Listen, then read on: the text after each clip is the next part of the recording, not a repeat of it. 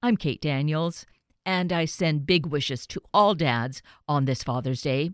And I offer this gift, a conversation with award-winning author and education thought leader Carew Papritz.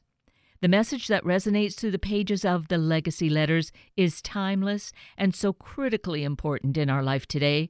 So let's get to this important conversation. Carew Papritz, good morning. It is so wonderful to welcome you this morning and really back once again, although it's been quite a while since we last chatted. Yes, Kate. No, it's great to be back on your show again. And I think you pointed out it was about 6 years ago, and it was a big book tour throughout Washington. But that was a lot of fun. Great memory. It was a lot of fun, and the fact that we're together once again, the fact that we're talking about the legacy letters, here we have, it is legacy. We're talking lifelong, and right now, you're here with us because it's Father's Day weekend and really a very special time, an important time. Legacy all wraps up and interweaves with it. And you, of course, have some very strong and I feel very solid ideas about the role of fatherhood, the role of the father in children's lives.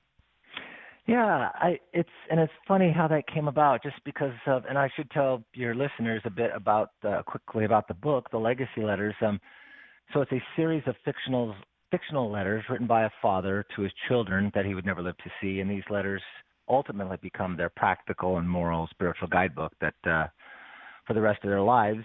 And it really was a interesting journey into all the things I thought were important in life and that had been passed on down to me. And so you're right. It becoming, and what's really interesting is I wrote the majority, probably 95% of the letters before my son was born. And that's an interesting story in and of itself. But no, so I did come to some very thought out ideas on what it was to be a father and in life. And actually what that makes me think of is how it takes a long time. I mean, decades really, for us to become wise and really be able to be all of what we are destined to be. But of course, all of that's called life, right? Yeah. Yeah. And that's so true, isn't it, Kate? That's the exact thing about it. Does take years. It's like a good wine, I guess, and to become a good parent or a good a steward of your family. That's a really interesting idea. It does take time to become good at it. And the fact that you wrote this before your son was born, so it's almost like this real important insight for you, but then as a writer, as an author, you're sharing it with the world so the rest of humanity can benefit from it and learn from it and not have to actually go through all of that living, although that is an important part of it, right? Right, absolutely. Well, I should tell you, I'll come back to this story because it's one of my favorite stories relative not only to the writing of the book, but to Father's Day. And, a lot of talk is about what it means to be a good man in this day and age and to be a good father. And so one of the many of the letters took years to write. They were, I'd have a thought and I'd follow it through until its end, and I would say, okay, I've got to come back to it. And so one of these letters was on my boy becoming a man, and I was down to the end of the book, and I was like, gosh, I got to finish this letter. I don't even know how to finish it, because I was always trying to find the emotional core of whatever letter, the sweet spot that really made me want to read it, let alone write it.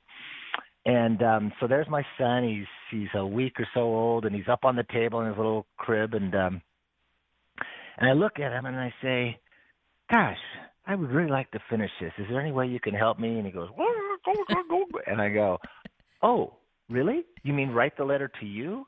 Thank you." I mean, that sounds corny, but that's what it took. And so out of that came this. I'll even read a passage from it, and real quick, if you don't mind. Please do. So this is from the Legacy Letters. When do you become a man? You become a man when you first decide to put away the things of childhood, the talk of childhood, and the thoughts of childhood. You decide because you cannot be treated as both a man and a boy, because you are either one or the other, but you are not both. And it doesn't matter your age. You can be a child at 15 or 40. Only when you as a boy decide you're done waiting for the man you want to be and start being the man you want to become, do you begin to become a man. Because becoming a man means doing the right thing, even though it may be hard or difficult. Boys do what is easiest. A man does what is right, whether easy or not. That is so profound and so beautiful. And when you say that you asked your infant son, I really believe that, yes, he was babbling, but there was something that inspired you. There's just something spiritual about it. Yes. Yeah. That's the way I felt at that moment. And it all of a sudden, as with almost every single piece of writing, when you combine your head and heart and all of a sudden it comes together, you absolutely know that you're right on the right track. And at that moment, I knew that I was writing the letter to him, and it made the words that much stronger and much more profound. And now, how old is your son now? He's 13. 13. Oh, incredible. Yeah. Now he's a teenager. Now fatherhood takes on a whole new world. Oh my gosh. But having gone through the experience of all that soul searching, I'll say, and great thought, you're regarded as an educational thought leader. Mm-hmm. Having really poured yourself into it, do you feel, I don't know that you can ever really feel like, oh yeah, I got it. But do you feel a little more empowered in your role as father, as dad? Yeah, no, I think that's a great question. I'll tell you this. I definitely feel where I feel empowered is also because I'm humbled, constantly humbled. And I've loved this journey of being a father. It is truly one of the greatest gifts that my wife has given me and my son has given me. And that's you would think that writing a book like that really prepares you. In many ways, I think it did. I'm glad I had that under my wing going down the road with him. But on the other hand, it's a humbling experience being a parent, isn't it? Yes. Now, I am not a bio parent, but being a step parent, by being an aunt, and looking at these from infants to, all the age to adulthood, it is just an incredible experience and really such an honor. Yeah. But also can be so frightening as well. Yeah, it's really, I constantly talk to my son about what it was like for me to be a kid, because I really try to be fair with him. I think that's one of the hallmarks of how I communicate with him, and that he understands, like, if he comes to me, he's going to get a fair shake, whatever it may be. And I constantly reference my childhood, and I constantly reference the emotional feeling of that time. So I'm being pulled back, like, what was I thinking when I was 8? What was I thinking when I was 12 or 13? And that's been a fascinating road trip, because, I have to use that relative to him and then bring that forward. And then, where did my parents fall short, or where did it work great for them? And how am I using it now? It's one of the interesting places, of course, has been for me. And one of the things I've done a lot of interviews on is the digital media and how it affects families and relationships, and how it undermines the parental relationship these days. And I shouldn't say these days, as in the pandemic days, but these days in general, in modern times. And so that's something that I've been very, let's say I haven't been loosey-goosey with it. I've been a bit of a stickler. And it's interesting, Kate, that my son, and this is going to sound crazy to some people, but he only just got a cell phone. And that's because he's going into high school. And some people would say, I applaud you, and some people say you should have held on longer. But I tell you, the battle, the tidal wave of trying to deal with the digital world and the electronic world with your kids these days is unrelenting. Oh, indeed. And I think during this time, during this COVID pandemic time, it's probably a little more challenging and stressful because it's being used as this educational vehicle simultaneously to, it being that social interaction. So it's tough. Yeah, it is tough. It is tough. And I've had to definitely give up on some things at the same time. I've had to also say, all right, guys, we need to, get outdoors, which of course is one of my central tenets of quality time versus real time. And that's, you still got to get outdoors. You still got to do the things of childhood. Absolutely. So here you are, dealing with your son over these years and sharing with him what you were like. You were saying you reflect back. So you're really being honest, forthright. He's really gaining the experience of a role model of you that way, your honesty, and you're wanting to really grapple with these things and share them with him. Yeah, no, okay, I really like the way you put that because that's something I saw. When you're a kid and you get hypocrisy, you know the famous "do as I say, not as I do" as a kid, Yes. and that always intrigued me. It's like, well, wait a second, how come you get to do that, or how come that doesn't parse in that conversation? That's a white lie, or all those things, And I think when I grew up, when I became my age now, I thought, nope, we're going to have to level as almost all the times. And if I can't, I'm going to say, hey, I've got to just stand on my parental laurels and say this is the way it's going to be. But for the most part, it's a conversation. And I do think that aspect of it, asking for opinion. I ask his opinion. What do you think about that? What do you think about that? Da-da. And who doesn't like to be asked their opinion on something? Boy, talk about respect. Talk about, admiration and approval and affection all rolled into one. And so I think that engenders a constant conversation and keeps communication open, and especially now coming into these next years. So what is really empowering and great for your son, for any parent, any father with their children to again be the role model, to share these things, helps them to realize they need to think and to flex that brain muscle of theirs and adjust to when some new kind of challenge comes along. Yeah. I mean, isn't that? I mean, we're the role model thing. I mean, that just comes back in spades, especially in this modern era. I mean, are examples of leaders and men, and this is not a political thing, but I think we've diminished them or they've diminished themselves in our eyes.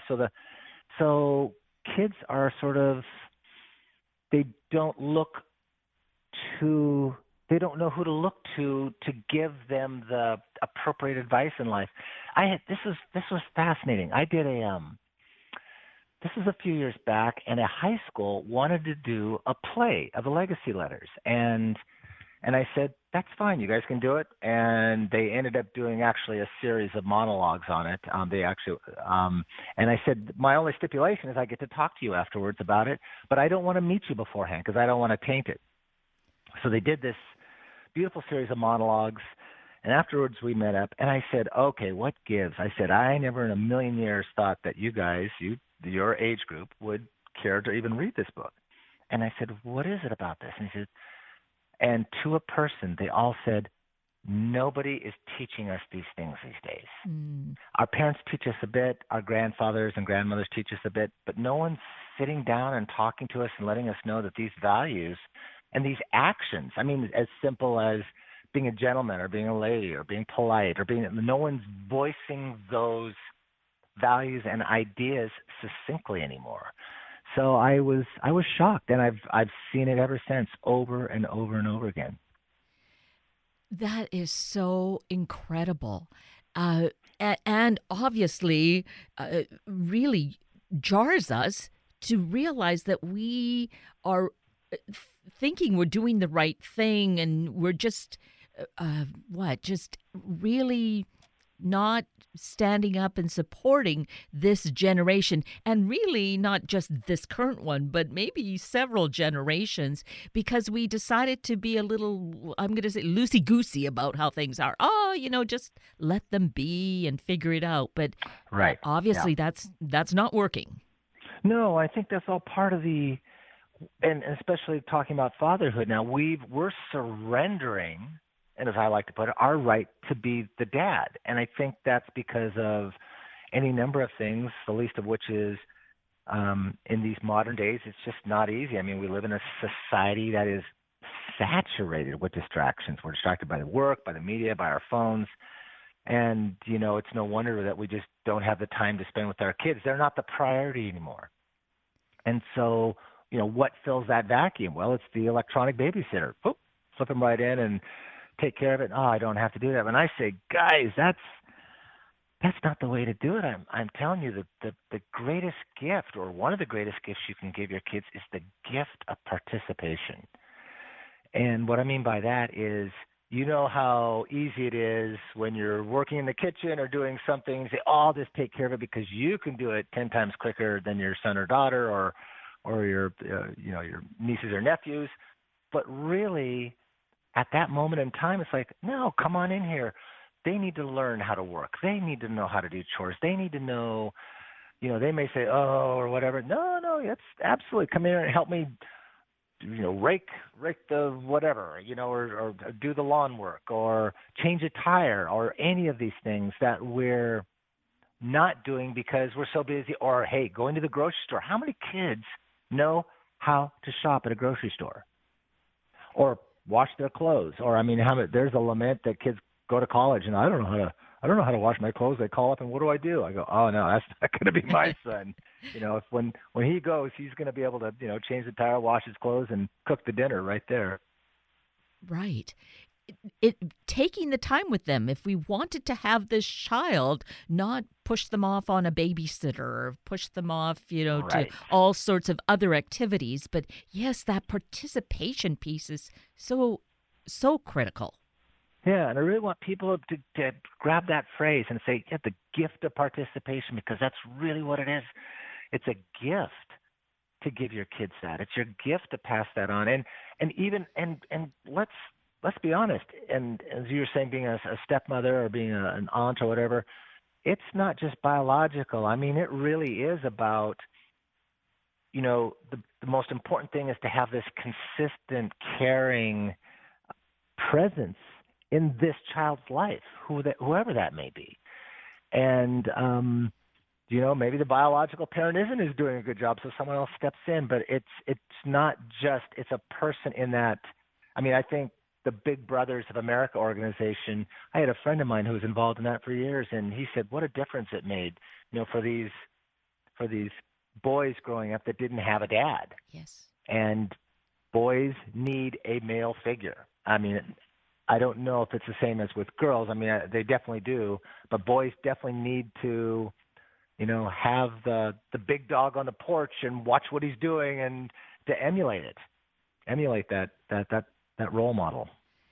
Exactly. And as you talk about this and how important it is, we see that one problem we have is with broken families, whether it's divorce or families just separate, that you have the adults behaving in childish ways, fighting about who's going to have time and weekends or whatever, and maybe pushing the other parent out of the picture, often making it so dads aren't there. There are numerous reasons, but that makes it so challenging that we need to wake up to that too and think of the child, not of our own feelings. Absolutely, Kate. Gosh, we see that all over the place, don't we? I mean, Yeah. it's across the landscape of our society. We see it all the time, and that's why, being an adult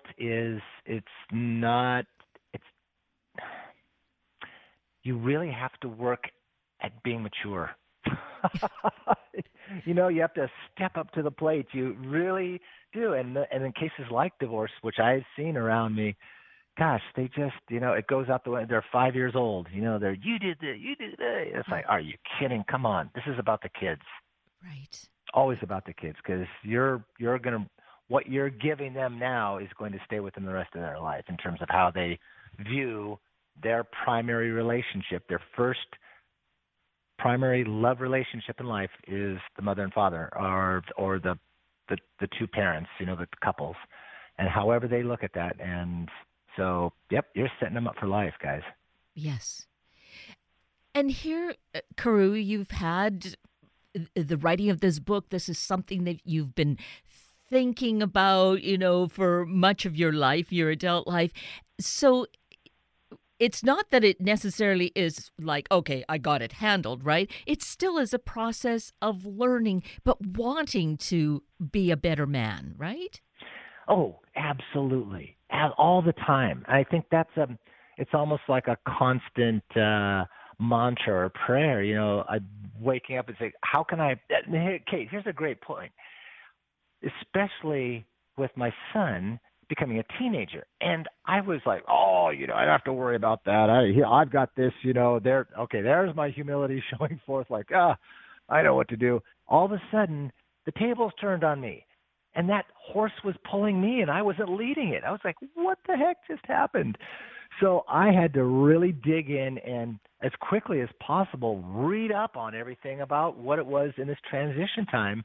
And I finally got ahead of that curve again, but I was, once again, I was humbled, thinking, you think you have it, but staying engaged, I think, is one of the biggest things. I think, it's not helicoptering. I don't believe in that, like watching your every movement, because you definitely have to learn how to fall and how to fall properly at every single age of your upbringing. But you, as a parent, need to be there to guide. You need to say, hey, I think this is a better direction, or if you go this direction, what are the implications? And, constantly have those conversations, because if you don't, then what's going to fill the void? Well, guess what? The internet is going to fill the void, or social media is going to fill the void, or whatever other things. And they're not necessarily going to lead astray, but they're going to have a whole other set of values that aren't the values that you want to bring your child up with. Exactly. And, I love your sharing the story of the high school students who did the monologues of the legacy letters, saying that this was something that they had not learned. So, what a void we've had in our society, which maybe is why we see some of the activity that we do see going on around us. So that here we have an opportunity to all of us, men, dads, but women too. We're all in this together. Yeah, right. We really are, and I think that's one of the key things we have to remember, and we have to be really conscious of it. I think the abdication of being a parent and giving over to all the media out there, and it's very powerful. It's very twinkly. It's very seductive, and it's just really easy to fall into. Is a false choice. I think the choice is, hey, yes, we are busy in these lives, but are you too busy to not be in your child's life? And that's a key part. And it's not just the quote unquote quality time. Oh no, it's time. They're not concerned with quality. That's an adult paradigm. I mean, quality time is like, I spent this really good that we got together. No, they just want to hang out with you. I mean, it comes back to that gift of participation.